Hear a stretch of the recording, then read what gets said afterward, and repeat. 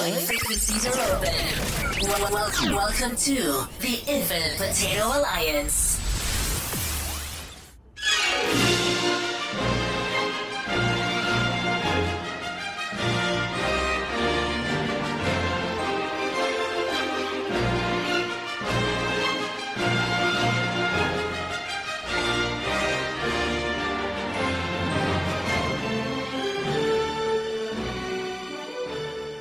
From the historic Cosmic Potato Studios, welcome to That Star Trek Podcast. This is your place for detailed analysis and speculation of all things Trek.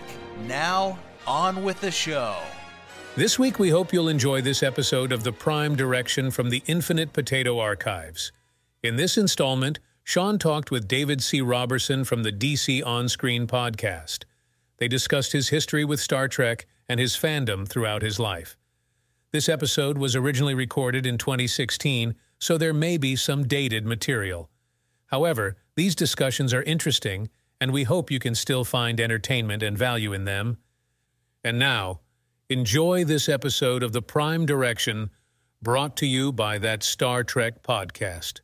Hey everybody, and welcome to The Prime Direction. My name is Sean, and my guest today is David C. Roberson from the DC On-Screen podcast. David, how are you today? I'm all right. How are you? I'm doing great, And we're going to get started here talking about a little bit about Star Trek. But before we start talking about that, why don't you tell me a little bit about who you are and what you do now? Okay. At this point, primarily, I'm a podcaster. As you said, the host of DC On Screen, where we recap and review and do news for all the DC Universe properties on film and television. I'm also a YouTuber under the name of David C. Roberson. I've got about 160, 170 videos. I've written or had a hand in writing the bulk of those. Sketches, comedy, rants, and an almost totally improvised web series. I'm trying to figure out what's happening on that channel now. I'm really kind of starting to get the itch to get back into that world of video production. I've also been in broadcast radio and am, I'll say, a student of graphic design and art. I'm into a lot of stuff creatively. Yeah. So. Well, where are you originally from? Montgomery, Alabama. Okay. And that's where you live now? Mm-hmm. Okay. So, we're going to talk about your Star Trek fandom spanning your entire life. Okay, well, how old are you now? I am 32. Well, why don't you tell me what your earliest memory of Star Trek is? We'll start there. It's always been there. I don't think I have a memory of Discovery. It was, I was born in 1983. Star Trek was on every weeknight, at least. I think I remember seeing the call letters on the screen as WCOV, which I think would make sense in those days. I've done research in the past, and that's a Fox affiliate station now, but back in the day, it was a CBS affiliate, and because they couldn't build their tower bigger, they lost their CBS affiliation to WAKA. So they were just running reruns all the time. Yeah. So my earliest memory probably was around 3. And I remember asking my parents why Captain Kirk sometimes had a fat stomach and sometimes he didn't. And my mom would always tell me, that's not fat, it's muscle. Even though now she's like, yeah, it was fat. I remember my mom reading to me before bed. She was big on that. And she would get frustrated with me because I would be fresh off of watching the episode of Star Trek that just aired, flying my hand around, pretending it was the Enterprise. Yeah. So I remember that. And I vividly remember when The Next Generation started.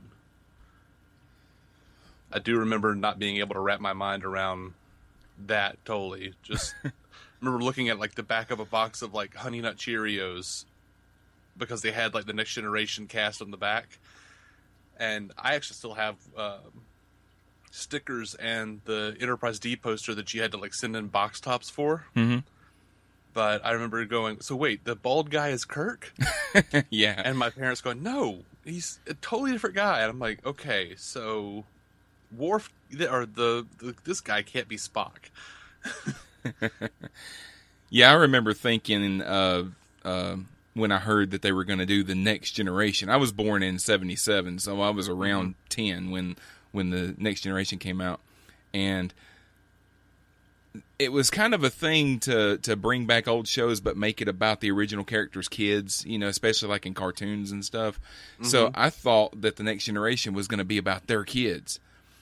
And then I saw, seeing Worf, I was like, well, whose kid is that? Because there's nobody on Star Trek that looks like that. And which one is Spock's kid? Is it like Spock Jr. and Kirk Jr. and all that kind of stuff? But, yeah. And what was your life like, your surroundings while you were growing up? Did you have brothers and sisters and all that? See, I had a sister that was 3 years younger than me. And then in my teens, they had I had another sister come along. So, my youngest sister is a huge Trekkie now. Like, I warped her, for lack of a better or worse term, into really getting into Star Trek. The sister that's 3 years younger than me isn't really too much into it. Yeah. But, I don't know. I would say my life was creatively nurturing. Okay. My mom encouraged me to pursue a lot of art and writing and whatever else I was interested in. Yeah. And I was really into a lot of science fiction properties. So I was really into Silverhawks and Thundercats and Batman, Ghostbusters, Star Trek. And Batman and Star Trek have been the things that really stuck with me. Yeah. So you said that Next Generation was not your gateway into your fandom. So if you as a small kid, what was it about the original series that did something for you? Well, I mean, it's hard to say that TNG wasn't an influence, because it was to some degree. Like, that was the first one I had toys from. You know? I don't know, man. It was the whole opening sequence: space, the final frontier, the new life, the new civilizations, the going boldly, space battles, the romance of discovery, the promise of adventure, weird creatures. Loved Spock and Bones. They were funny. I didn't always get why Spock was raising an eyebrow at McCoy, but I knew by the music that McCoy had been funny somehow. Yeah. It tasked me. It did. I wanted to understand it all. And also my right ear is pointed, and they told me it was because I was half Vulcan. So you said that you had toys. I did. Tell me a little bit about the kinds of toys that you had. Oh, man. Well, I still collect them, so... Yeah.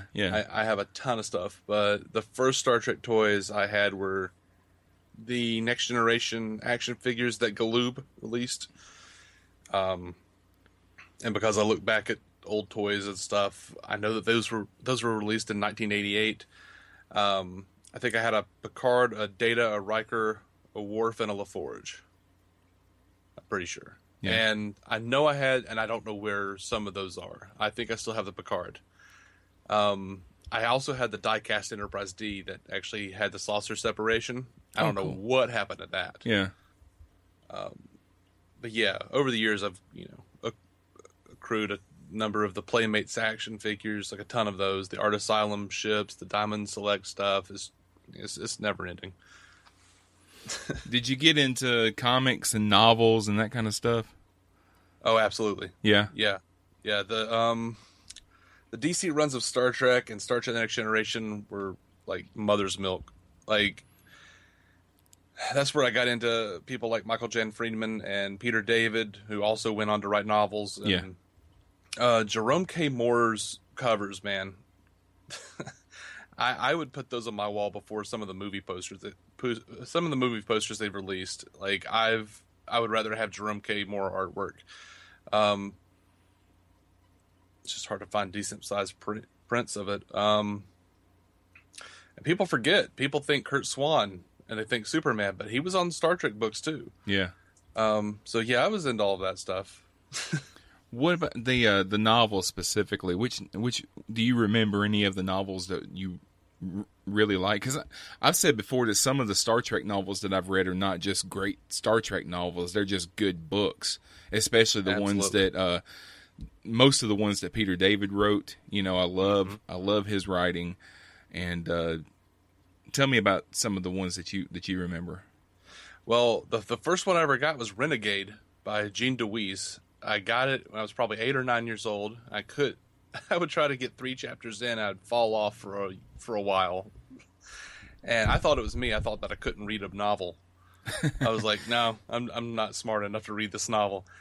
Years later, on AOL message boards, when we finally got the internet, when I was like 13 years old, I found out, oh no, this is just universally reviled. This specific book, but man, I loved all the Diane Duane books, the Bloodwing titles. Mm-hmm. I think they're actually in an omnibus now. The Bloodwing Voyages, maybe. But it was like My Enemy, My Ally, The Romulan Way, Sword Hunt, Honor Blade. She's also written Dark Mirror, the Next Generation. Yeah, I remember that one. Yeah, that's for my money, the Mirror Universe TNG episode that we never got and should have gotten. Yeah. And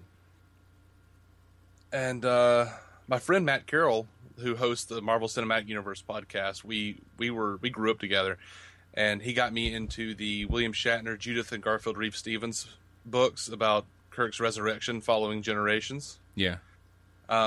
Which, for all their plot contrivances, were actually pretty stellar. So, yeah, they were good books. I remember. I don't know if I read all of them, because I think William Shatner actually wrote 2 different trilogies, and I know the first one was the one where he came back to life. The Borg brought him back to life, and and stuff like that. But I remember the writing being really good, but just so many coincidences having to take place in the story so that he could put characters together that he wanted. Like, you know, having Spock and McCoy and Kirk all together at the same time, and they show up on Deep Space Nine for a while and all that kind of stuff. So right. Yeah. That's those were the big problems, and I felt like it was I don't know what happened there, and I wish I could figure that out, because I know William Shatner has said he's never watched any of those other series. So I'm like, okay, well, that's a Judith and Garfield Reeve Stevens thing, though. But they're such good writers. How could they write such crap? Yeah. But I enjoyed the books growing up. And also Michael Jane Freeman's crossover, where Scotty and McCoy try to get Ambassador Spock out of a Romulan prisoner, I think it was. And, Sarek by A.C. Crispin was heartbreaking. Yeah. So there's a lot of... And I love the behind-the-scenes books, like Phase 2, the whole Phase 2 book by Judith and Garfield Reeve Stevens, and all the autobiographies and stuff. It's just, I've got a ton of books, man. Did you ever read any of the New Frontier books?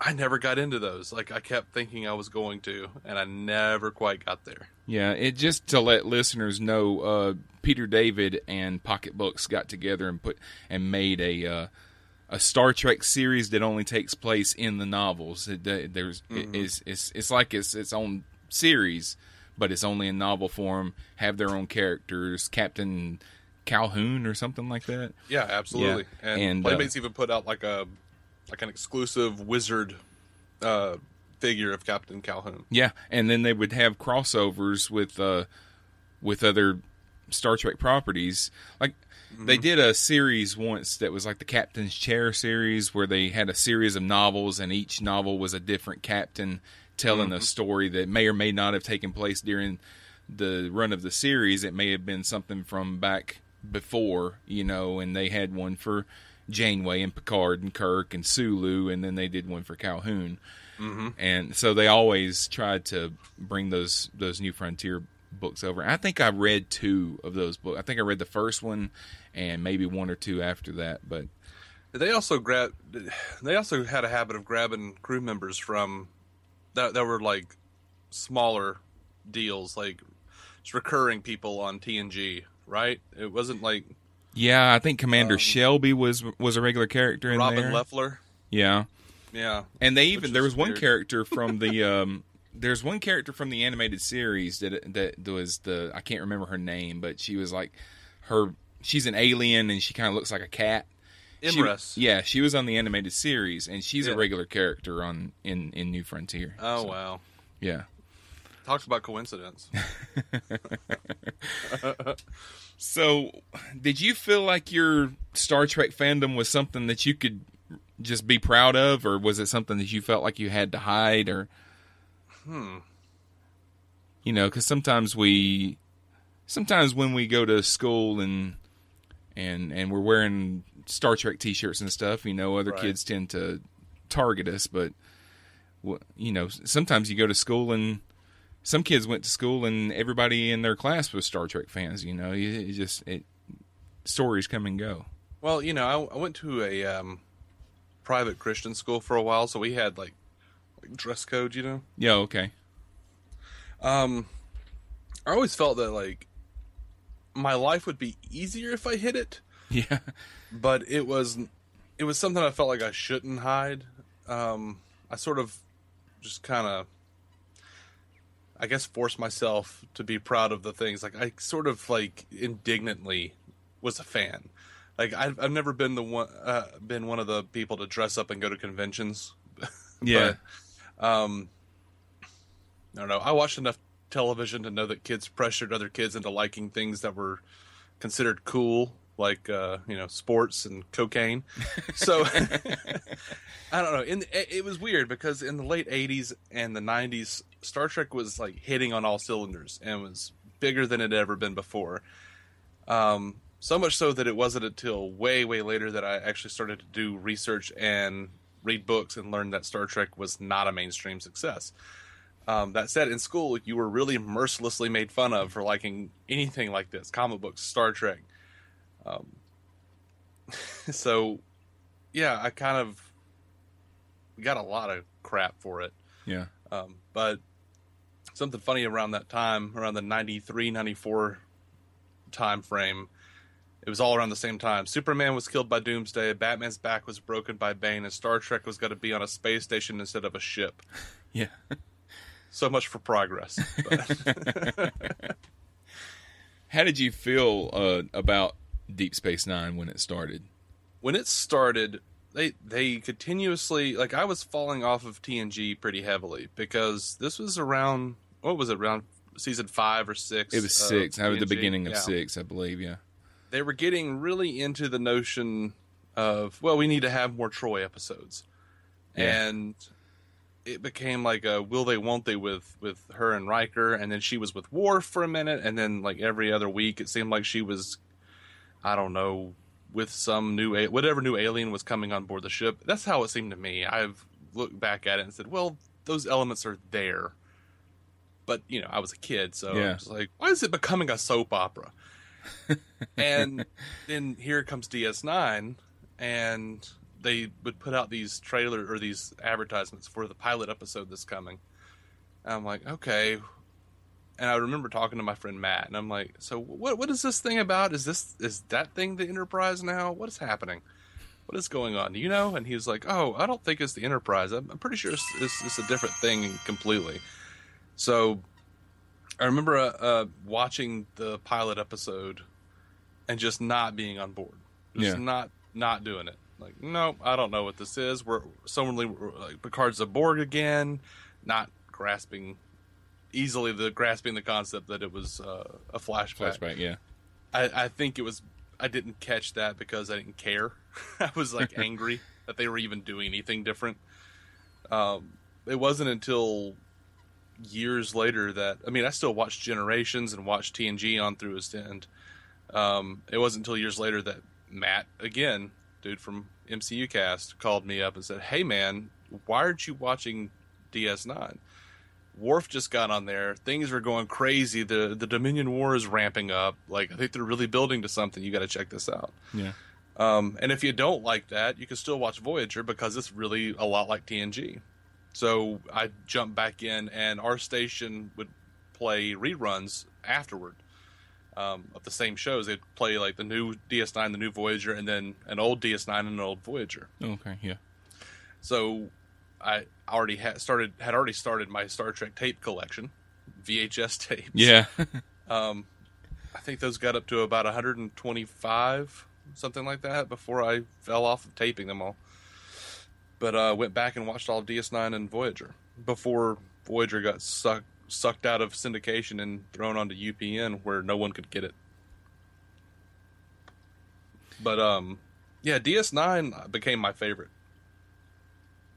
Yeah, I was wondering about that because I mean, my experience with DS9 was similar. At the beginning, I don't know, when I watched the first episode, I just had a feeling that the show wasn't going to last, so I didn't really latch on to it. And I guess about the time that Next Generation went off, because at the end of season 7, you know, that was the end of that, and I still wanted to watch Star Trek every week, so they started showing in my market, they started showing Deep Space Nine in the same time period that Next Generation had been the year before. So I just started watching it, starting with season 3, and fell in love with it. And I think it's, I mean, if you ask me which one of the series is my series, I usually say the Next Generation, just because it was the one that I fell in love with first. But really, I think Deep Space Nine is a better show. Oh, absolutely. From a writer's perspective, it's the best. Yeah. And I love that it connects back to the original series so much. Yeah. Like, it's got, by far it has the most connective tissue to all the different shows. But I feel like, if you ask me what my favorite series is, I'm split on original series and DS9. But with DS9, I think DS9 complements the original series. It feels narratively more satisfactory. The character development, the relationships, the story. But, I mean, TOS is my childhood and is satisfactory in a comforting way. Yeah. But DS9 tries to go as even after having such full and rich characters that they were like, well, where do we go now? Well, why don't we start, building up some of the recurring cast members? Some of those like Lita, like Rom, those characters, those just recurring cast members have more depth to them than most of the TNG characters. Yeah. Which is crazy to me. But not only were they doing that, they're wrapping stuff up from the original series. They're bringing in Kor, Kang, and Koloth, being friends with Dax, showing me their stories, their deaths, their dissension into like dementia and stuff, like hitting me hard with that stuff. Bringing in, showing me the fallout from Khan and the augments with like Bashir's genetic engineering, and of course Trials and Tribulations, which is, man, is that not like the best Star Trek episode ever? Yeah, that's one that you just go back to over and over, because I don't know. I mean, the special effects are I mean, they're dated because it's kind of the same. It's kind of the same special effects that they used in Forrest Gump, But it's just so much fun to see Kirk talking to, Chief O'Brien, or not actually talking to him, but they're standing in line and he's going back and forth and they're in the line being yelled at by the captain and all that, Yeah, that was a lot of fun. I love them just sitting in the bar arguing about who Kirk is. Yeah. I love the line where they see the Klingons and somebody says, those Klingons over there or whatever, and Chief O'Brien just kind of looks at Worf and says, "Those are Klingons," Right. And Worf is just like, "Yeah, we don't want to talk about it." Which, you know what, that you guys, like, I went back and listened to every episode of Prime Direction. And you guys were kind of razzing Enterprise on giving Klingons the smooth heads. Yeah. And, while the execution wasn't great, I actually liked the explanation that they were trying to use human augment DNA to make themselves stronger, because that would totally be dishonorable to them. Yeah. And it totally fits in with what Worf says about, like, we don't we do not speak of it with outsiders. Yeah. Well, no, you wouldn't, would you? Well, I like that there is an explanation, because for so long the only explanation was, we didn't decide we were going to do ridges until later. Which Gene Roddenberry went back and decided to change into like, well, I always wanted to do ridges, but we didn't have the budget. Right. No, you didn't. Yeah. Which is the weird thing you were mentioning, the Deep Space Nine episode where they bring the 3 Klingons from the original series, and then all of a sudden they have ridges on their forehead. Mm-hmm. Yeah. But I wanted to go back in time for a minute. Okay. We were talking about Deep Space Nine, but when you were a kid and you were watching the original series, you said that was your favorite series when you were a kid. Were you into the movies at all? Okay, I didn't know that there were movies. Oh, really? Until after The Next Generation started, I think. And I remember they used to play movies on Saturday afternoon. And my dad is flipping through the channels, and I see the Enterprise, even though it doesn't really look much like the Enterprise. I was like, wait! And it was just in time to see the Enterprise blown up. Oh, Star Trek 3? Yeah. And I was like, this must be the last episode. And I convinced myself it was the last episode for years, like 2 or 3 years, until I realized, like, a family member, I don't remember who, gave me a tape, and it was of one of the movies. And I was like, okay, this is a series. And then, it was off to the video store, and I found what they had, and just started collecting them over time as I could. Mm-hmm.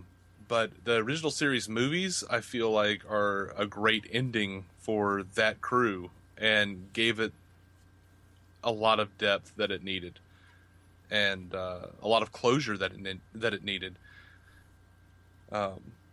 Which is funny, since the TNG films kind of did the opposite of that. They stripped the characters of a lot of the development that they had built over the 7 years. Right. And failed to follow through on a lot of the stories that they should have been telling. Like, Guinan being an imp. Like, you remember Q saying, like, oh man, you don't even know what she is. You have no idea, Captain, what she is. She's an imp. And you're like, what does that mean? And then she's just a listener? She just listens well? No, something's going. Should have, or the signal from Conspiracy, where everyone had been taken over by those aliens, or the Preservers. That or Data growing in, having his humanity. They had a perfect reason for him to have like normal skin in Insurrection when they came back, since most of his android skin was taken away and replaced with skin in First Contact. Mm-hmm. And then they came back and they're like, oh, we took out his emotion chip, and okay, so you've just regressed him like 10 years. Okay, cool, thank you. Yeah, well, they didn't take it out. They just put like an on-off switch on it, so he can activate it when he wants to. Right. So whenever the plot calls for it, we'll switch it back on. Yeah. Yeah. But I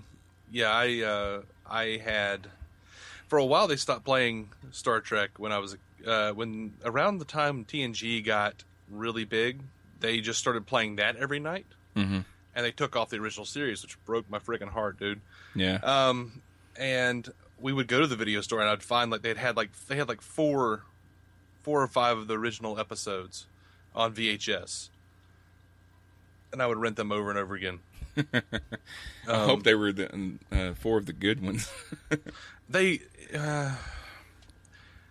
I remember The Enemy Within was one of them, and which isn't one of my favorites. Yeah. And Where No Man Has Gone Before, which that's not a bad one. It's just so much different because it was a pilot. Yeah, is weird, but I can't. There's an indelible stamp in my head that says "Bow to me, Jim." Gosh, and what was his name was James R. Kirk, I think, because they show his tombstone. Yeah, they were thinking Robert R. Kirk. Yeah, Robert April, but yeah, I don't remember the others. There were a couple of others. I want to say The Empath was one of them, but I might be mistaken. It was so long ago. And when I figured out how to hook up 2 VCRs, I got like 2 of them were left, and that was the ones that I mentioned.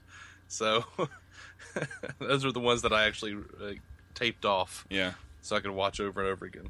So,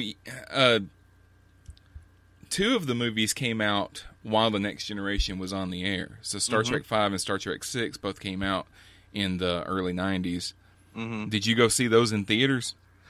I didn't know Star Trek 5 was coming out. Oh, okay. I didn't even know it was a thing at that point in 1989 when that came out. 89, okay. Well, that was sort of a summer renowned for blockbusters. I think you had Indiana Jones and the Last Crusade. You had I think Batman came out that year. Yeah, and Ghostbusters 2. And Ghostbusters 2, yeah. Absolutely. Star Trek got buried. So I never even knew that existed. Yeah. And I was, as I mentioned earlier, really into Ghostbusters and Batman. Yeah. So, yeah. Star Trek finds God. I didn't. Yeah, I was about to say Star Trek 5. If there was one to miss, that was probably the one. People say that, and I kind of disagree. Like I don't know of a Star Trek movie that's closer to the original series in tone and in execution. Honestly, like bad special effects. Yeah. There were things that I liked. I liked the very beginning of it when Kirk and Spock and McCoy are camping and all that kind of stuff. And then there's stuff that I didn't like because it sounded like they stole some of Star Wars sound effects. Mm-hmm. And then what does God need with the starship? I actually liked that line. Really?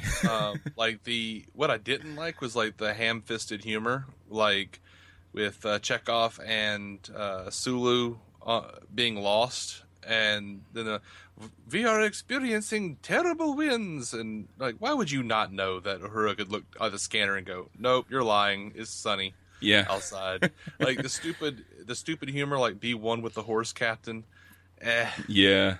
They were Uhura's fan dance too is oh man, that's rough. Yeah, that's rough. You're about 20 years too late, sweetie. But I don't know. I like the idea of Spock having a half brother who rejected the Vulcan ways, and I really like the idea of him searching for God. That's an interesting idea, and God, or not even necessarily God per se, but this creature being an alien pretending to be God. And of course Kirk would say, what would God need with a starship? Yeah. Of course he would. And of course he'd get blasted. And just everything that Kirk says, everything that Spock says, and everything McCoy says. I doubt any God who inflicts pain for his own pleasure. That was all pitch perfect. The jokey crap leading up to it was the problem. And, the million decks in the Enterprise. Yeah. And they got some of the ideas for that film from a script that Gene Roddenberry wrote years before that was, I think he was intending it to be an episode of Star Trek Phase 2, and, it never happened, but the Enterprise was supposed to meet Jesus.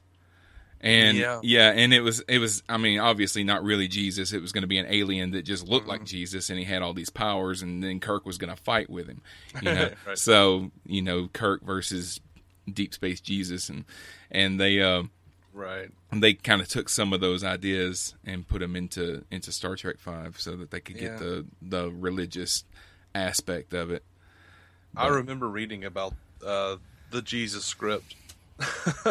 yeah. If you thought that anything that Star Trek had done that was weird, that would have been the weirdest, I think. But, I don't know. I'm sure I could pull something out.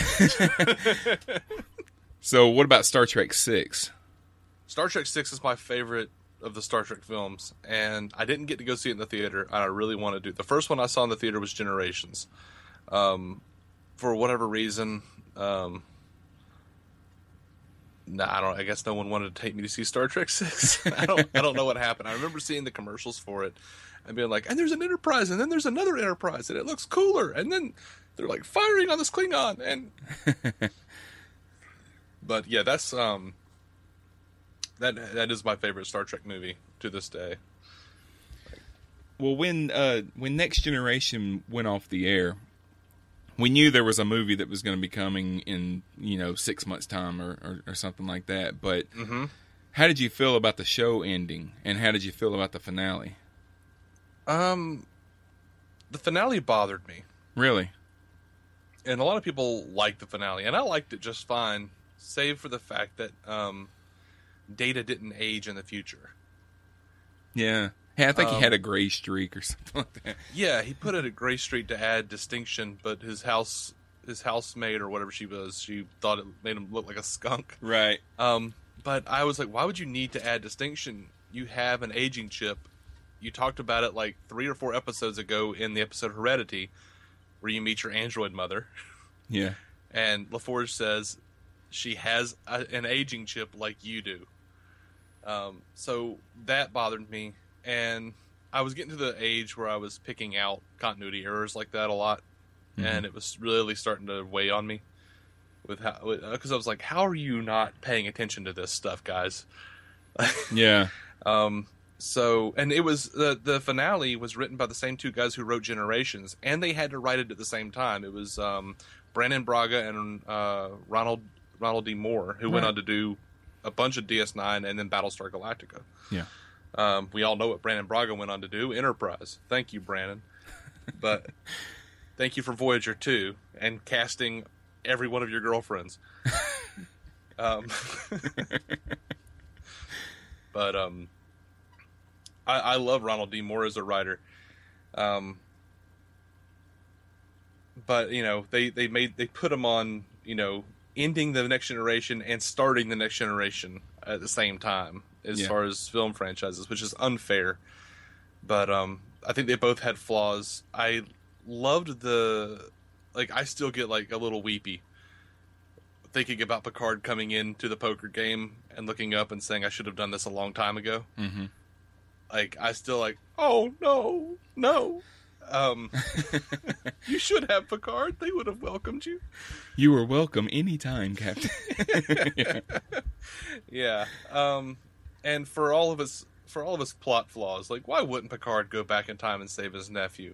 Whatever. I don't know. Yeah.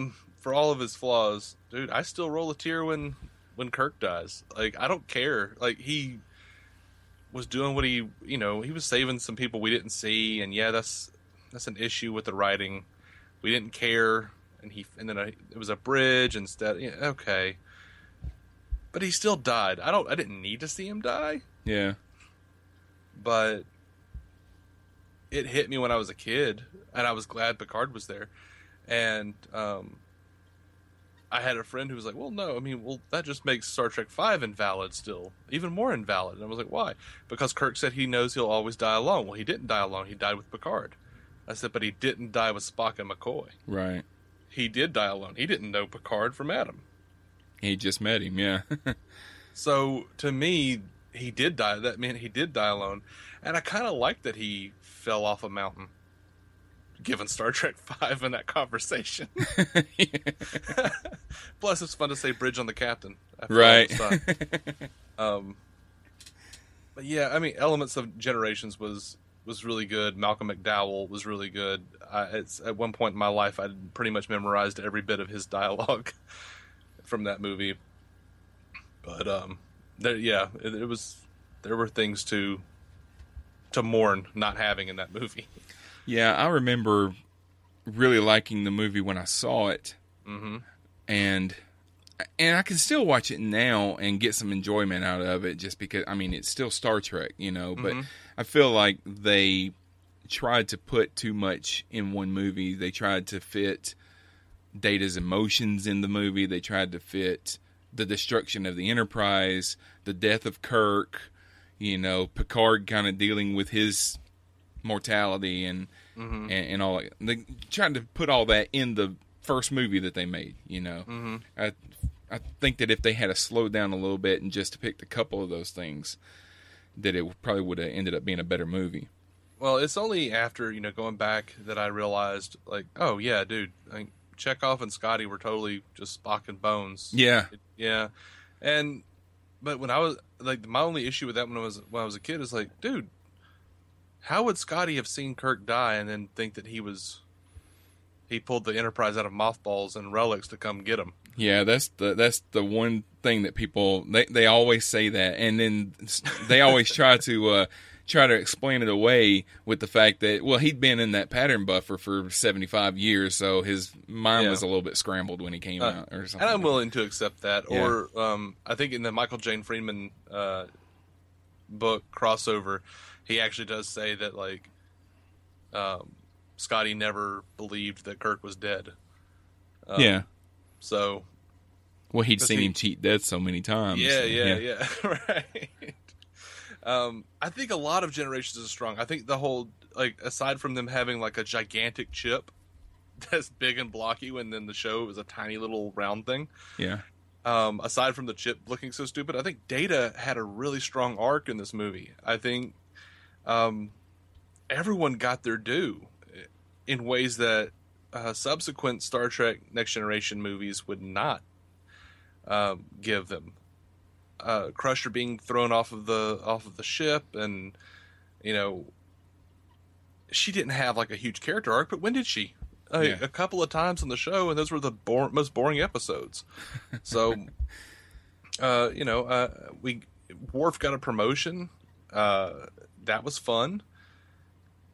Riker was as fun as he ever is. But Data has a good arc. Geordi has a pretty good arc, even though you kind of wonder, like, what was the point of that? Yeah, it's like the back and forth between the Klingon ship and the planet, the capture of Geordi, and Picard's decision making when it comes to the Nexus, when he goes back in time. Like, at which point does he go back in time, and why does he need Kirk to help stop Soren? Why does it have to be Kirk? It's those things. Those things are the big sticking points that are like, why is this? But it's like Kirk's arc is depressing and perfect. He's in retirement. He hates his life. He gets sucked into Nexus, and suddenly he's out chopping wood. He's like, no, this time I'm going to do things right.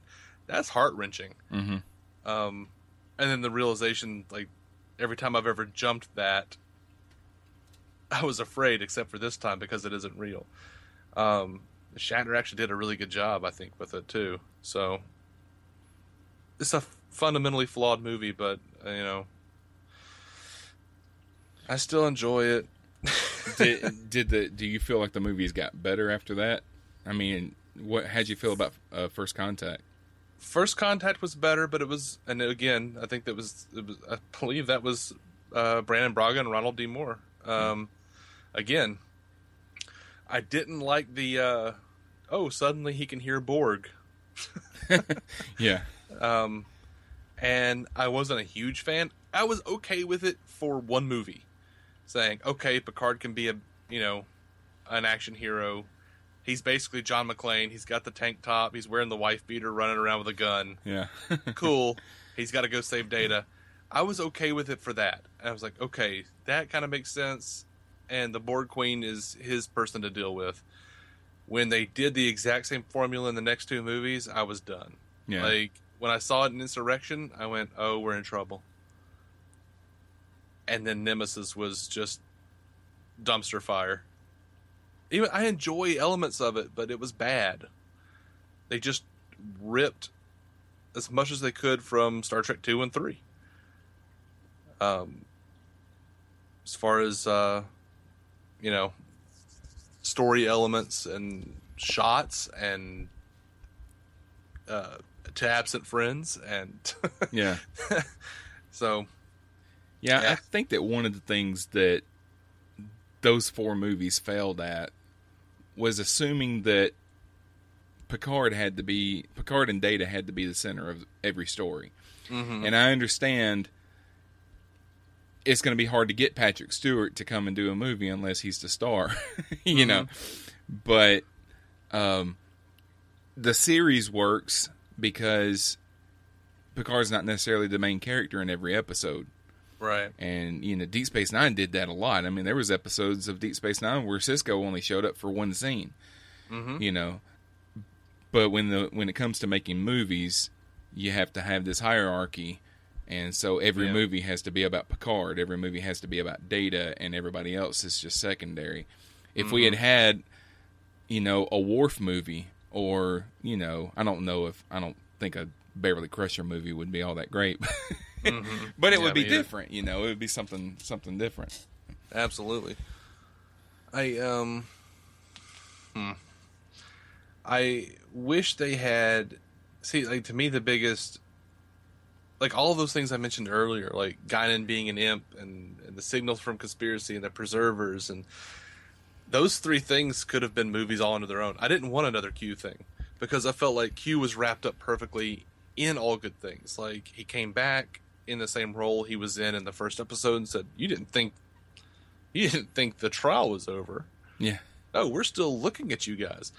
That was perfect. I never needed to see Q again after that, and turns out I was right. Thanks, Voyager. Yeah. But I don't know. I felt like there were big story elements from the original. From the Next Generation.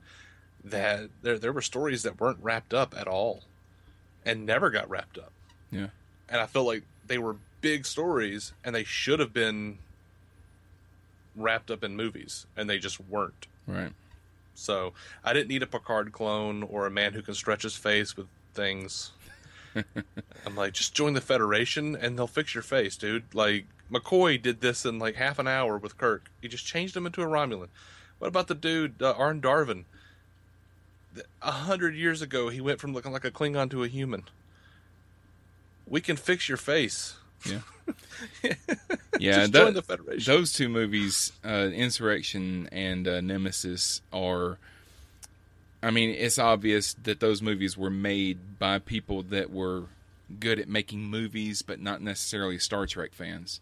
Mm-hmm. So if they had been Star Trek fans, then they would have made a Star Trek movie, but they weren't, so they just made a science fiction movie. Well, Insurrection was written by Michael Piller.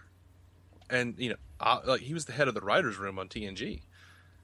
But that movie was plagued. Like, they actually unofficially released a download of a book that he was writing called Fade In about Star Trek Insurrection. Yeah. And I was one of the people who grabbed it before Pillar's family, because Pillar died of cancer, I think, a few years ago. His family shut it down. But yeah, it was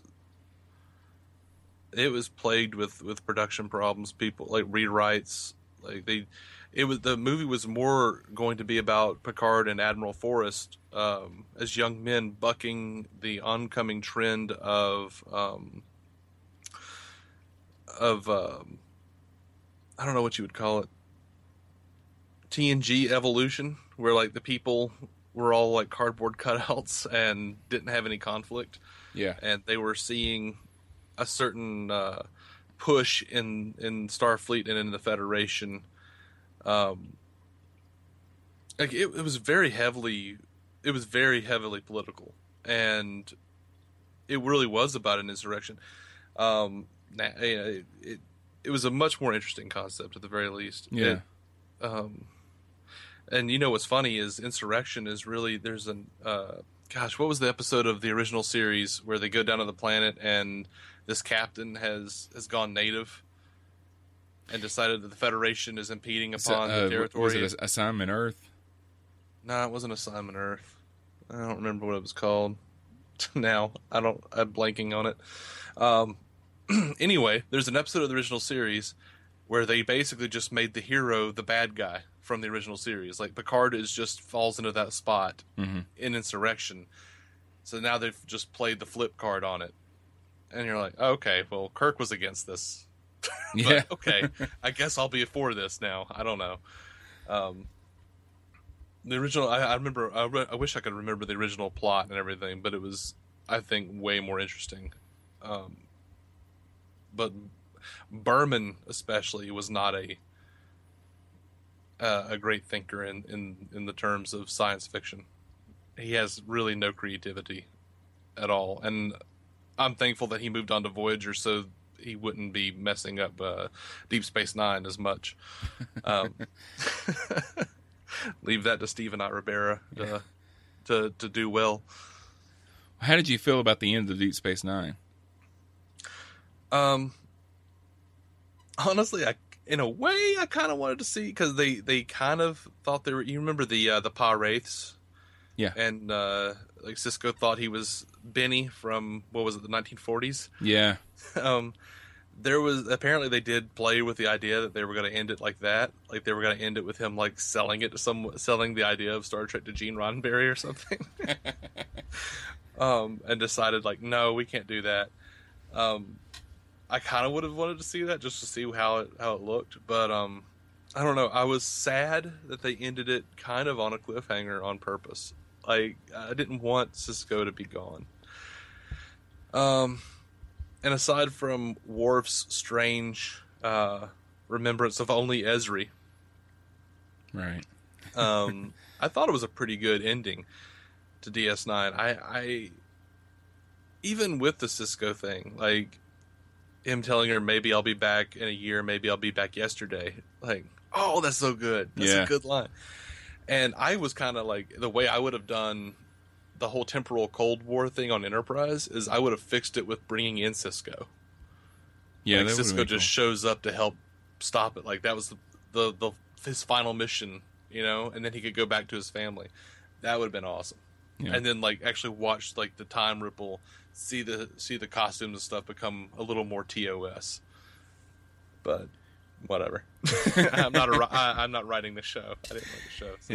Have you read any of the novels that came out after the end of Deep Space Nine? Because they've done some novels that have sort of continued the story after the finale, and I read one or two of them. I haven't read the whole series, but I think I bought a couple of them, and then I looked up and there were like 50 more, and I was like, oh man. Yeah, it's not something I think I'll ever be able to catch up with, but they've got Kira is pretty much I think there's 2 or 3 characters from Deep Space Nine, the series, that are still in the books. I think you've got Kira and maybe O'Brien, and I don't remember who, maybe Ezri, I don't know, but because Odo went on to the Great Link and Cisco is gone, and Odo and the Great Link, that broke my heart, man. I was like, don't go, don't leave her.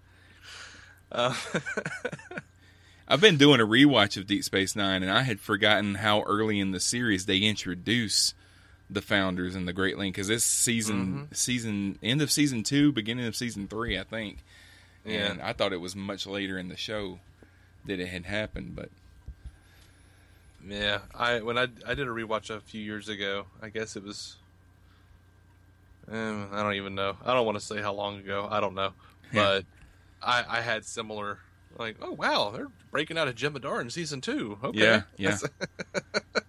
I didn't remember that. By the way, worst DS9 episode ever is the one where Bashir gets possessed by that alien and steals that ship or that shuttle or whatever it was. Like, I don't know what they told him to do or why they told him to do it that way, but it was awful. I think the worst episode of Deep Space Nine is If Wishes Were Horses.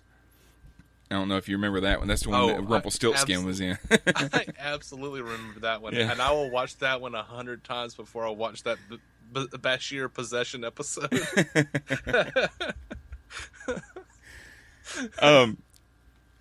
You've kind of hinted how you felt about Voyager and Enterprise, but I wanted to touch on that real fast. You said that Voyager had been on for a while before you started watching it. So Voyager was on for about 3 years before I got into it, and then they took it off. So Voyager I got in drips and drabs. Like, I had caught up on some of the first 3 seasons through reruns, and then they took Voyager off completely and went to UPN, and we didn't have UPN. And then I think the next year my aunt got UPN, and she would intermittently bring me recordings of Voyager, and I didn't know what was going on. Like, I was like, okay, I don't know who this 7 of 9 character is, and it killed me, but Scorpion Part 1 was the last one I watched in sequence. And then I was like, oh man, they're going into Borg space. Yeah. And man, Janeway made a deal with the devil. What's going to happen? And then I never found out. or Yeah. I did find out. I did go back and rewatch it all once I got DVDs and stuff. But when I came back, I was just like, oh, well, I don't know what's really happening. Kess is gone. There's a 7 of 9 person. And then, like, I never really watched him in sequence. But when I did, I was like, oh, okay, it wasn't just that. It was just that the show was bad. That's why I didn't really care. I think that I missed out on some of Voyager myself. I watched it pretty religiously for the first 5 seasons or so. And then I got married in 2000 and had a kid. And just the time of day that it came on, because it was before we had DVRs, you know, the time of day that it came on was just terrible. You know, I could never sit down and watch TV at that time. Yeah. And so I missed out on the last couple of seasons. I did watch the finale when it aired. Of course, there were things happening that I didn't really understand because I'd missed out. Yeah. But I think Voyager got better when they started bringing in Barclay. Like, I actually always liked Barclay, and now I liked the idea of him trying to get them home. One thing that, like, when I rewatched all of Voyager, one thing that really bothered me is, like, every episode, because I have to do it this way. Like, I watched all of TOS again, I watched all of TNG, all of DS9, and then went on to Voyager. And as I was watching Voyager, I'm like, you know what? Every couple episodes of TNG, they're going to another space dock for repair. They're going back to another, like Picard says it. He's like, we're on our way to Starbase 378 for repairs. I'm like, okay. Like, why does Voyager still look the same after all these years? Like, you guys haven't even had... B'Elanna mentions a couple of times, like, oh, the blah, blah, blah. Even the alien technology isn't meshing with the Federation technology. We're trying to get the... Okay, show that to me a little bit. Yeah. Let's lose a nacelle. Replace it with some kind of other, propulsion device. I don't know. Maybe I'm just crazy. But, millions of shuttles, or however many shuttles, crew members, all that, that they just always had. I don't know how they had it, because they actually did list all of those things in the pilot of how many they had. Yeah. Like, we have 150 crew members and like 3 shuttles. Yeah, and maybe they were replicating them. I don't know. I guess. I don't know. The one thing that they introduced in that series was the idea of the Doctor, the holographic projection Doctor. Mm-hmm. And he wasn't designed to be left on all the time, but they didn't have a Doctor, so they had to. And so, of course, he grows. He's that series version of Data. You know, he kind of grows in his humanity over time. Oh, they had 2 Datas on that show: 7 of 9 and the Doctor. Yeah. Yeah, and they insinuated. I think they may have shown it a couple of times that they have holograms for different types of jobs. So you can have an emergency commander hologram. You can have an emergency engineer hologram. And they all look like Robert Picardo, just wearing different colored, uniforms. So I always wondered, and I knew they wouldn't be able to do it on Voyager because Voyager is off by itself. It's like, what if they ran into a ship where the entire crew had been killed? And the entire crew was replaced by copies of Robert Picardo doing all these different jobs. Unless that was a top-tier, like, Federation vessel that had a lot of, like, classified information stored aboard. Yeah. I don't think they would bother. Probably not. Like, well, that ship's probably gone if all the crew members have been killed. So Voyager went off the air, and that at the end of Voyager, it was the first time in probably 10 years that we didn't have 2 different Star Trek series on the air at the same time. Mm-hmm. And then Enterprise started the next fall. Yeah. Were you watching Enterprise from the beginning, or did you come into it later? Yeah, by the end of Voyager, I had UPN. Yeah. So I could watch at will. And absolutely. Like, I mostly liked the Voyager ending. I'll never forget a Jay Leno joke. It was one of the few Jay Leno jokes that I actually liked. Where he says, tonight, the crew of the Star Trek Voyager, or Starship Voyager returned home to find that no one was watching. But I was absolutely on board for Enterprise. I loved how they were shooting it in widescreen. It looked cinematic. It looked more expensive than Voyager had. And I was hopeful that when they were talking about, because I subscribed to Star Trek Communicator and Star Trek Magazine, and I would read these interviews with Rick Berman, and they're like, oh, we're going for a more contemporary feel. We're going to be using like rock music instead of like, orchestral music. And I was like, okay, that might be a kick in the pants. Okay. Cause I was tired of Voyager. Like, okay. Because, my issue with Voyager, was not that it was a female captain or anything ridiculous like that. It was just that it was a rehash of TNG when it should have been something else. It had way more potential than that. Mm-hmm. To be away from the Federation, to really show how a Federation crew scraps together. I mean, there should have been more issues between the Starfleet crew and the Maquis crew. Yeah, that was kind of abandoned in the first season. Yeah, they quit even talking about the Maquis. It was like episode 3. Chakotay hit a dude and was like, "No, we're Starfleet now." And he was like, "Yes, sir. Thank you, sir." And we're like, moving on. So that I had issues with all that, and but here Enterprise, like I love Scott Bakula. Yeah. I loved Quantum Leap back in the day. So, like, yes, okay, let's see what happens here. Looks better. They're like, and they're catching up to. They're all at this point catching up to things like 24. Like, okay, look, I understand people like their Star Trek the way they like their Star Trek, but Star Trek hasn't changed since TNG. Yeah, not really. Like the format. I mean, DS9 was a huge departure in storytelling. It was way ahead of its time as far as being serialized. Mm-hmm. But the pacing needs to change. The pacing needs to be updated. And for some reason, I felt like the Berman Star Trek series had issues catching up with what TV was doing, with what popular television was doing. So when I saw Enterprise, I was like, oh my gosh, they're going to do it. And they kind of did. But you could just tell it was like an old white dude in charge of the music. Because, you're like, he's like, it's going to be rock music. Yeah, it was like Phil Collins rock music or something. And I'm like, you're not even playing the kind of good Rod Stewart version of this song. Yeah. You've got this other version. Yeah.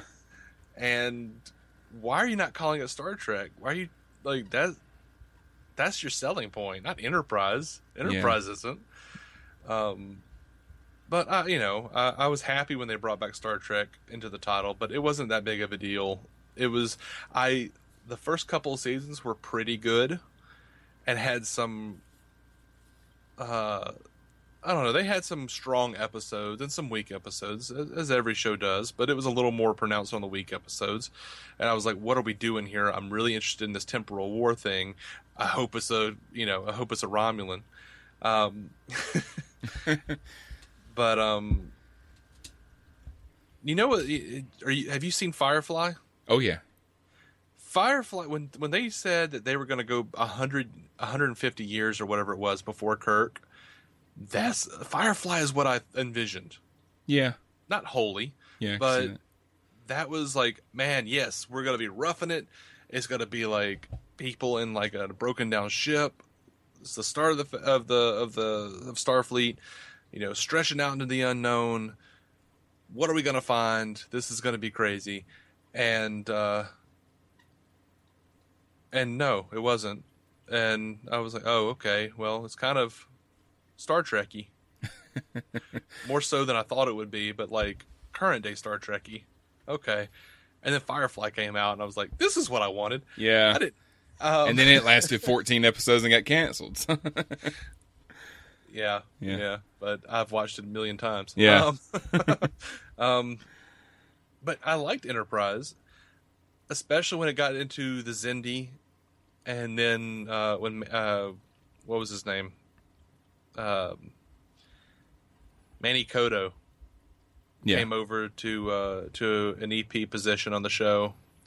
And then season 4 was my favorite, where we have, Through a Mirror Darkly, we have them on the old Defiant from Tholian Web. Mm-hmm.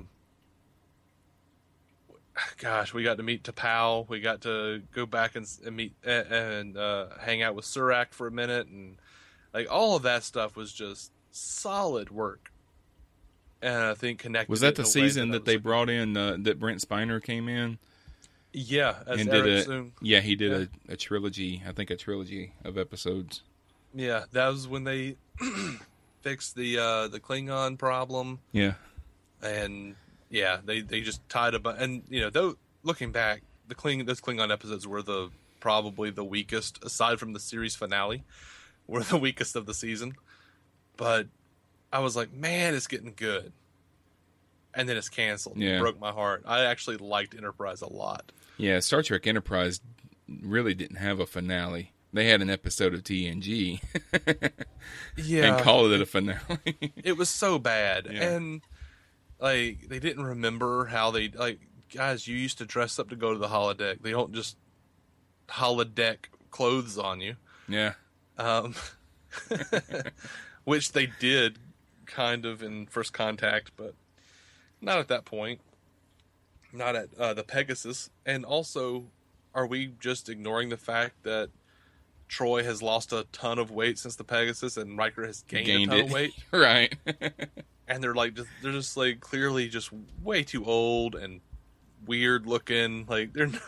That was probably the weirdest part of it, because I see what they're trying to do. They're trying to bring in the next generation and all of that. But why place it in that episode about the Pegasus? Why wouldn't you just make it later, post Nemesis? Mm-hmm. Because Riker and Troy are supposed to be married anyway. Absolutely. After Nemesis, so obviously they would be together, so why don't you just do something there? But I don't know. Yeah. They didn't ask me. But well, yeah. I mean, they wanted it, they've said, it's a love letter to the fans. We have, Picard in there. We have Kirk's voice in there. We have Data's voice in there. And I'm like, man, we didn't want that. We wanted Enterprise to have a finale. Yeah. And I don't mind. I would not have minded at all. First of all, I wanted to hear Archer's speech, his big Federation forming speech. Mm-hmm. Yeah. I wanted it to be familiar. I wanted to have key phrases that we know from something. I'm not really sure what, but something. And I was perfectly fine with it fading out into space, the final frontier, and then having the montage of different ships with different captains speaking over it, going through. That was beautiful. That still, even after the crap that was that final episode, that still made me cry. I was like, oh, Star Trek's going away after 18 years. But yeah, I don't know. Yeah, and the only other thing I didn't understand, why do you have to name the ship the Enterprise? Mm-hmm. Because we've seen, I think Picard had models in his ready room of every ship that had been called the Enterprise, and that ship wasn't there. He had models of, I think, most every ship that was a Federation Enterprise. Okay, I could see that. But you can still fit it. Just like people kept bringing up the motion picture and being like, the NX-01 wasn't on that picture that Decker showed Ilea. Do you know how many ships have been called Enterprise? They just grabbed some. Yeah. So many ships have been called Enterprise by that point. It's okay. We can slip one in and it'll be fine. But, Yeah, I see their point.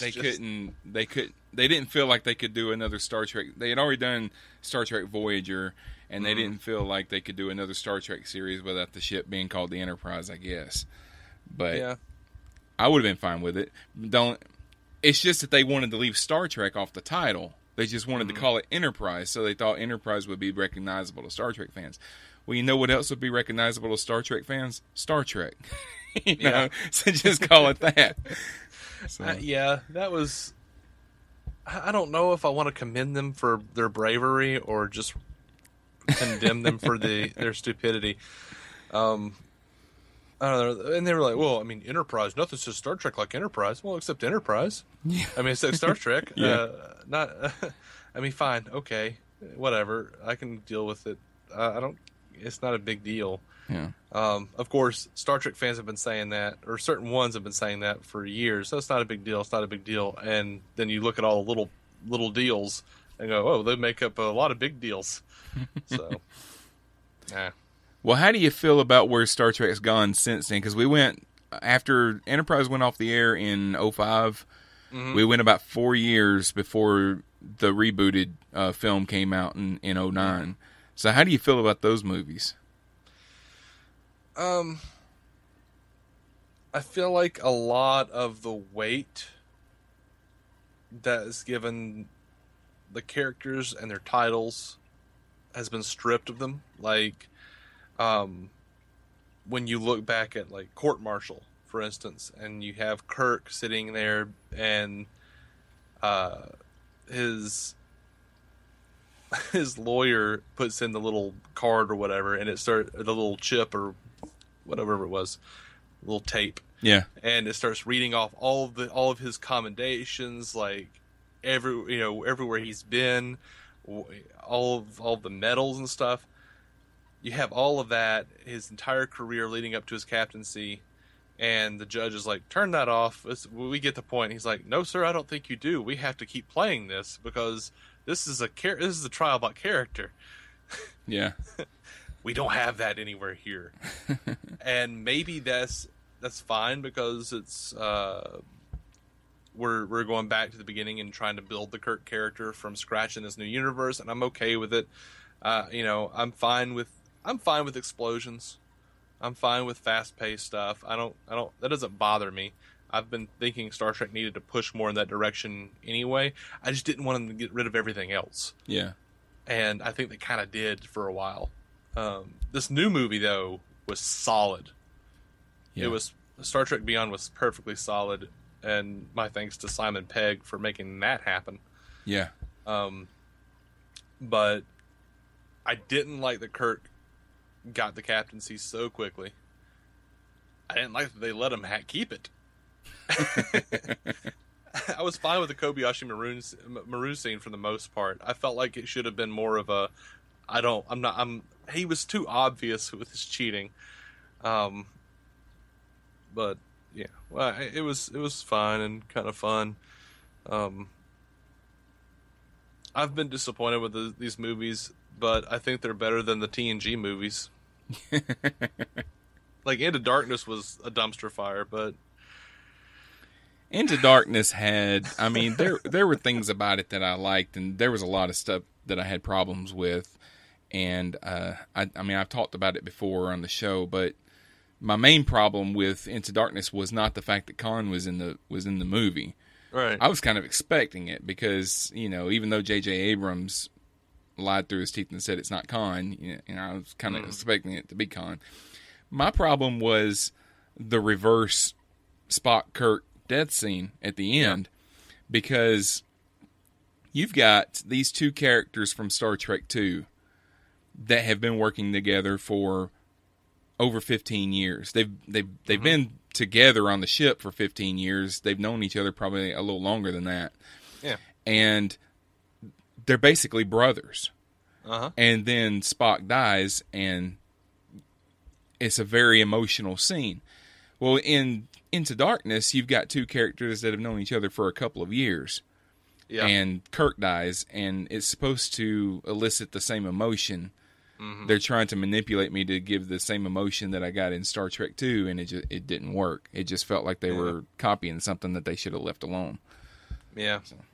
And they were it was, like, there are other issues, like, and, with Enterprise, with any of these movies, like, my issue is never, like, when they're like, oh, no, like, look, of course, Star Trek was supposed to be progressive, but look at these half-naked women. Okay, go back to the original series. Just remember that was the thing. Oh, yeah. Look back at Troy's pajamas and TNG, and then also go and listen to the interviews with all of these actresses who said, no, I liked it. It felt sexy. Okay, whatever. I don't think anyone was being demeaned here. I mean, they were, because Roddenberry was notorious for that sort of thing, but I don't think they saw it that way necessarily. And, you sign on to this, and, how many times we see Kirk running around with a ripped, fallen off shirt. Yeah. And then once they realized Spock was a thing in the later seasons, we kept seeing him shirtless. So whatever. It's there. I loved in Star Trek Beyond when Kirk made the line in the beginning where he said, I ripped my shirt again. Absolutely. That was funny. Yeah.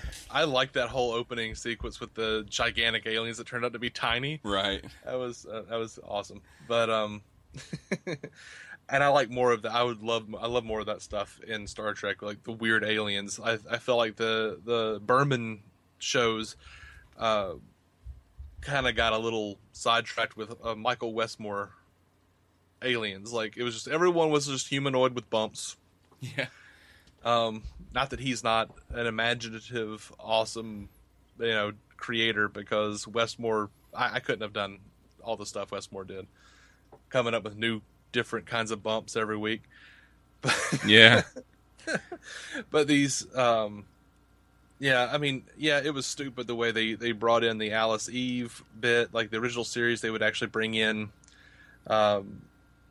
they would be a little schlocky in that way, kind of show some skin, but they did it a little more organically than they did in Into Darkness here. So there's that. I don't know.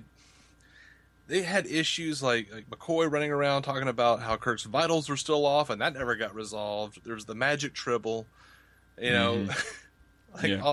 And whatever their version of homage totally just looked like plagiarism. It wasn't earned, and I think that's like the biggest issue with Into Darkness is it wasn't earned. I loved seeing Section 31 again. I loved Peter Weller. He was awesome. Yeah. He's always awesome. Talking about a guy who played Batman at some point. Yeah. It's the Dark Knight Returns movie. Yeah. So yeah, that's a good one. So yeah, I was fine with all that. It was just like, I was watching it, and like when I first watched it, I was like, oh, that was awesome. And then like 20 minutes later, I was like, that was terrible. Yeah. What are you talking about, Dave? Why did you like that? Because it was Star Trek. Well, you were wrong. Okay. Yeah, I didn't want it to be Khan. There was no reason for it to be Khan. It was, and except that it was the second one in there. Yeah. And they wanted it, since it was the second one, they wanted to hit those same notes. And yeah, I don't know. I like on Star Trek message boards, I've been pushing the idea that what's his name? Cumberbatch? No. It's the guy that's not in Star Trek. Oh. It's an actor. Who was in what was his name? The guy that was in now I can't remember the name of the movie. the movie about the wine tasters with Thomas Hayden Church. Oh yeah, you're talking about Giovanni? Yeah, Paul Giamatti. Paul Giovanni, yeah. I think he should play Harry Mudd. Yeah, that would be good. They should do that and actually make him like a really like messed up space pirate type of character. And, Star Trek fans on the message boards always kind of rail on me for that. They're like, "What? No, why would we want Harry Mudd?" I'm like, "No, a good Harry Mudd." Yeah. Yeah.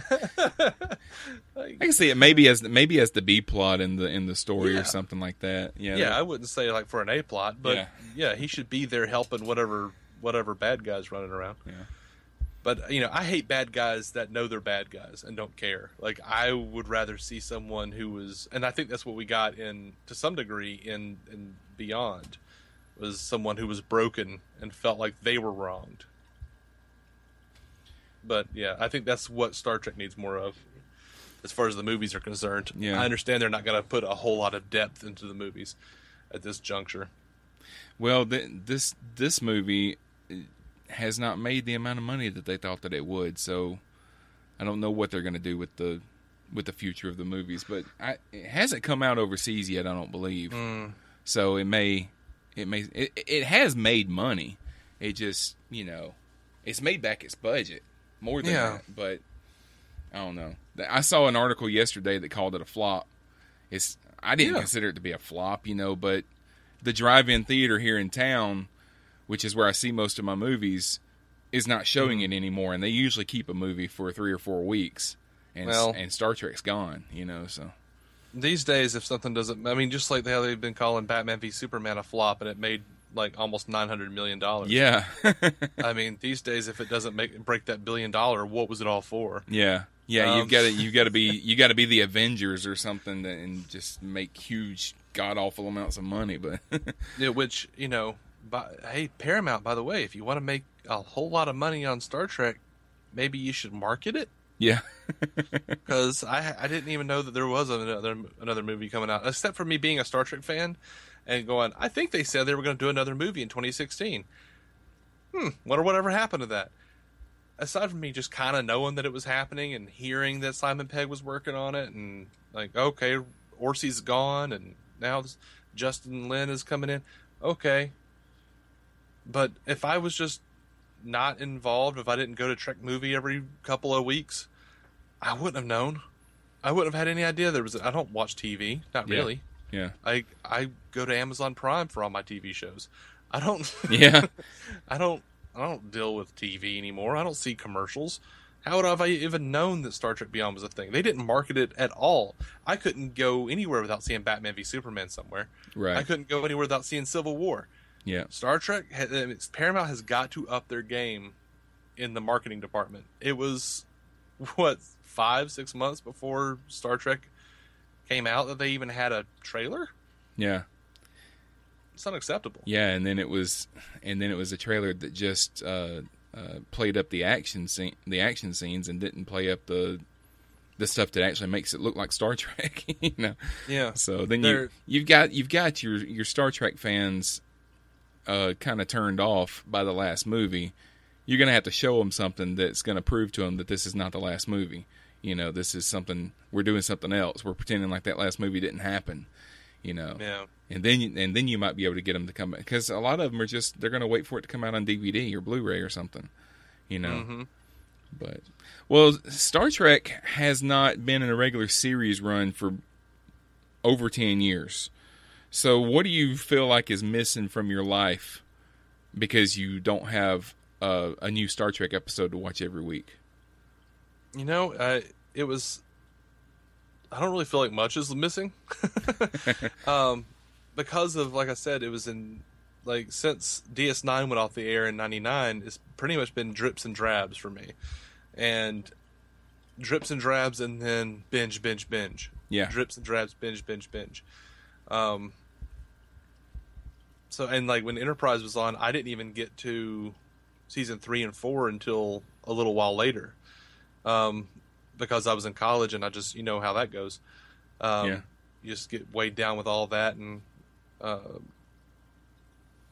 I was working as a manager at a pizza place and working like 60, 70 hours a week sometimes, and going to school full time. I just fell off of Enterprise and then had to catch up later. So I haven't gotten it weekly in a long time. So it hasn't. I don't know. I would say the thing that's been missing most is probably just hearing fans complain on the internet. Which, since the new show has started releasing trailers and stuff, I've kind of gotten back into that and went, "Oh, this was awful." Like, why are the fans such jerks? Right. Well, what are you hoping to get out of the new series that's starting in January? I mean, we've gotten some news over the last couple of weeks about what we're gonna get, but what do you think that they need to do in that series in order to get you back to the feeling that you had when you were watching TNG and Deep Space Nine and just loving those episodes? I don't think that there's a way. I think that feeling is old. I think it's gone. Mm-hmm. I think I can only get that by looking at the old series and movies. And like TOS gives me a completely different feeling than the TOS movies do, and TNG gives me a completely different feeling from that, and DS9 a different feeling. And they're all valid and good, but I don't think this is going to give me any of those feelings, and I don't want it to. I don't want it to try to placate me with nostalgia the way Into Darkness did so heavily. Mm-hmm. I love the way that Beyond kind of threw in little things. I think it's Scott Madison. I was just on his show talking about Beyond, and he said it was sly the way they did it, and that was good. I didn't need to be hit over the head with references. Yeah. But I think that there was something that started happening in the TNG era. There was an episode called The Masterpiece Society where they kind of apparently, and I don't know, depending on who you ask on the writing staff, based on everything I've read, they either accidentally or not kind of came out with a pro-life statement. Yeah. With Geordi saying, in your society, the blind man who needed the visor that wound up saving your world, et cetera, would have never been born. And people flipped out, and then Rick Berman came out and was like, oh, no one on our staff is, or I can't imagine most people on our staff would ever associate themselves with a non-choice thing. And I'm like, dude, abortion shouldn't even be, like, an issue in the future. Yeah. Like, that should have all been figured out. Hundreds of years ago, yeah. Hundreds of years ago. But there were fans that were livid over that and said, like, oh, no, it should have, everything should be, pro-choice. And it was then that I started realizing, when I read all up on that after watching the show, and there were other TNG episodes that they did the same thing, where they kind of accidentally made points like that weren't liberal points. And then I realized, look, the original series and any good science fiction will present both sides and make you think about both sides without showing their hand. Yeah. You know what I mean? And I'm not espousing any particular slant. I'm very middle of the road politically, honestly. Mm-hmm. So I just like to think about things, and I like to have those options. And I don't want it to be like on the nose. I want it to be allegorical, and I think that it should be allegorical. I think it should relate to us and things that are going on in our society in our time, but also allegorical, so we don't have to get angry and stop watching a TV show, right? And making a stink over. And it's really hard in today's day and age, in today's social media environment and everything. So everyone's always like, "Oh, I'm going to have to stop watching this show because it decided this." I'm worried about Discovery because they've made a big stink over, like, oh, our lead character is going to be a female and she's going to be a lieutenant. Well, that sounds cool. That's fine, but it doesn't sound like you have a character. You have an archetype. Yeah, it sounds like they're doing something. It's more of the modern type of storytelling on television. Mm-hmm. Where you've got, just for instance, I was talking about it on Facebook the other day, the show Quantico. I don't know if you've ever seen that. I haven't, no. Okay, well, that show is about people that are in the FBI Academy. And the main character of the show is a cadet. Mm-hmm. And now her superior officers and everybody are in the show, and they're main characters, but the show doesn't center around them. They have storylines that are kind of going around them, but for the most part, it's her, and it deals with her personal life, and it deals with her professional life, trying to go up in the ladder and all that kind of stuff. And then there's a lot of action and some terrorist stuff thrown in there, and I think that kind of storytelling is what this is going to try to do. It's gonna be more of the everyman. We don't necessarily have to make the captain the main character of the show. He'll be there, he'll have stories about him, but the show won't center around him every week, Yeah. Which, well, that would be interesting. Just the way they've talked about it gives me pause. Yeah. Because they have said, like, oh, well, look at us. We've got a female lieutenant who isn't a captain, and she's the main character. Okay. We've also got a gay character. And they made a big stink over the fact that, look, we've got a straight white man right here who said we need a gay character. That was the first thing he said. I'm like, guys, that's tokenism. Yeah. Please just write good characters. If they're gay, they're gay. Who cares? But it doesn't bother me at all. Stop trying to gain credibility with tokenism. Just to, give me a good story. Give me good, solid, thought-out characters who aren't just archetypes. And I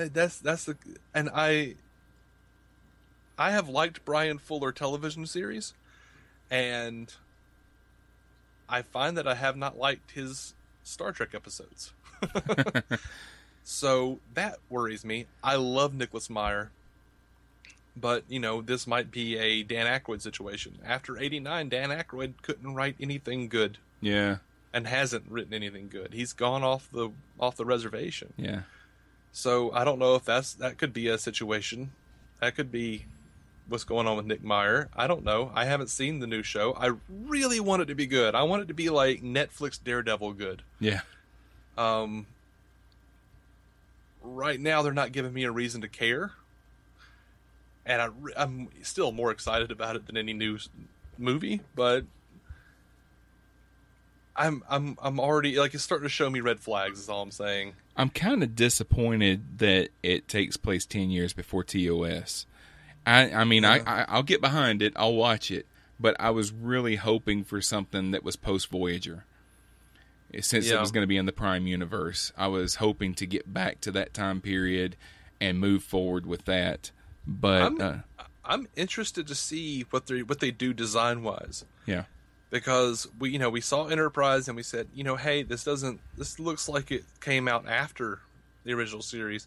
Then they showed us the back-to-back in Through a Mirror Darkly. I was like, okay, I can see how that would go from Enterprise to TOS. It was more of just a style shift, Yeah.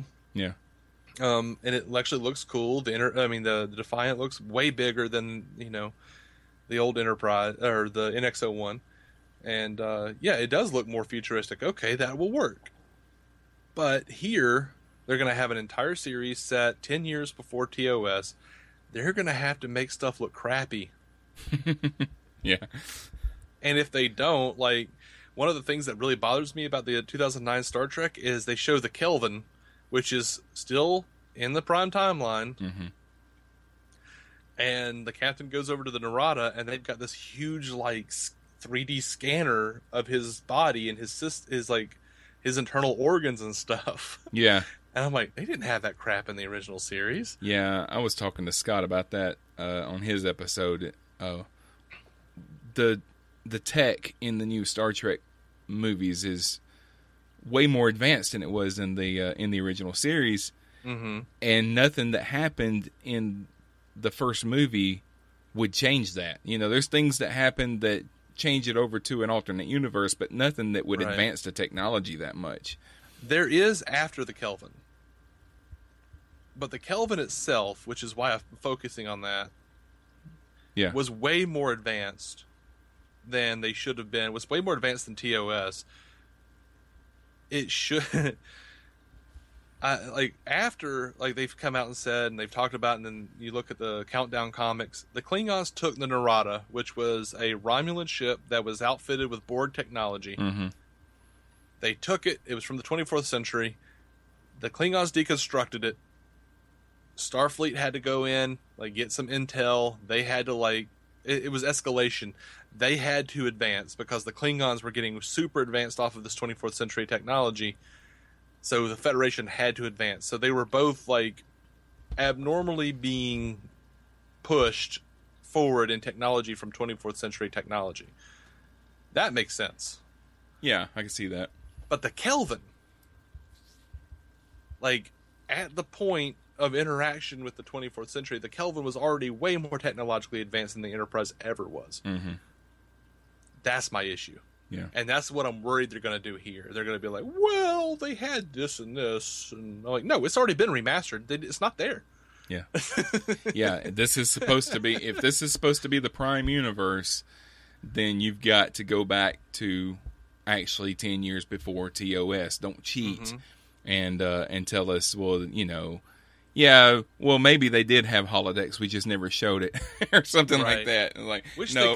they did if you count the animated series as yeah, I canon. remember that. I don't think they count those as canon, but some of it they count as canon. A lot of it they count as canon, but not all of it. Yeah, like some of it is like one episode is, I don't even remember what it was called.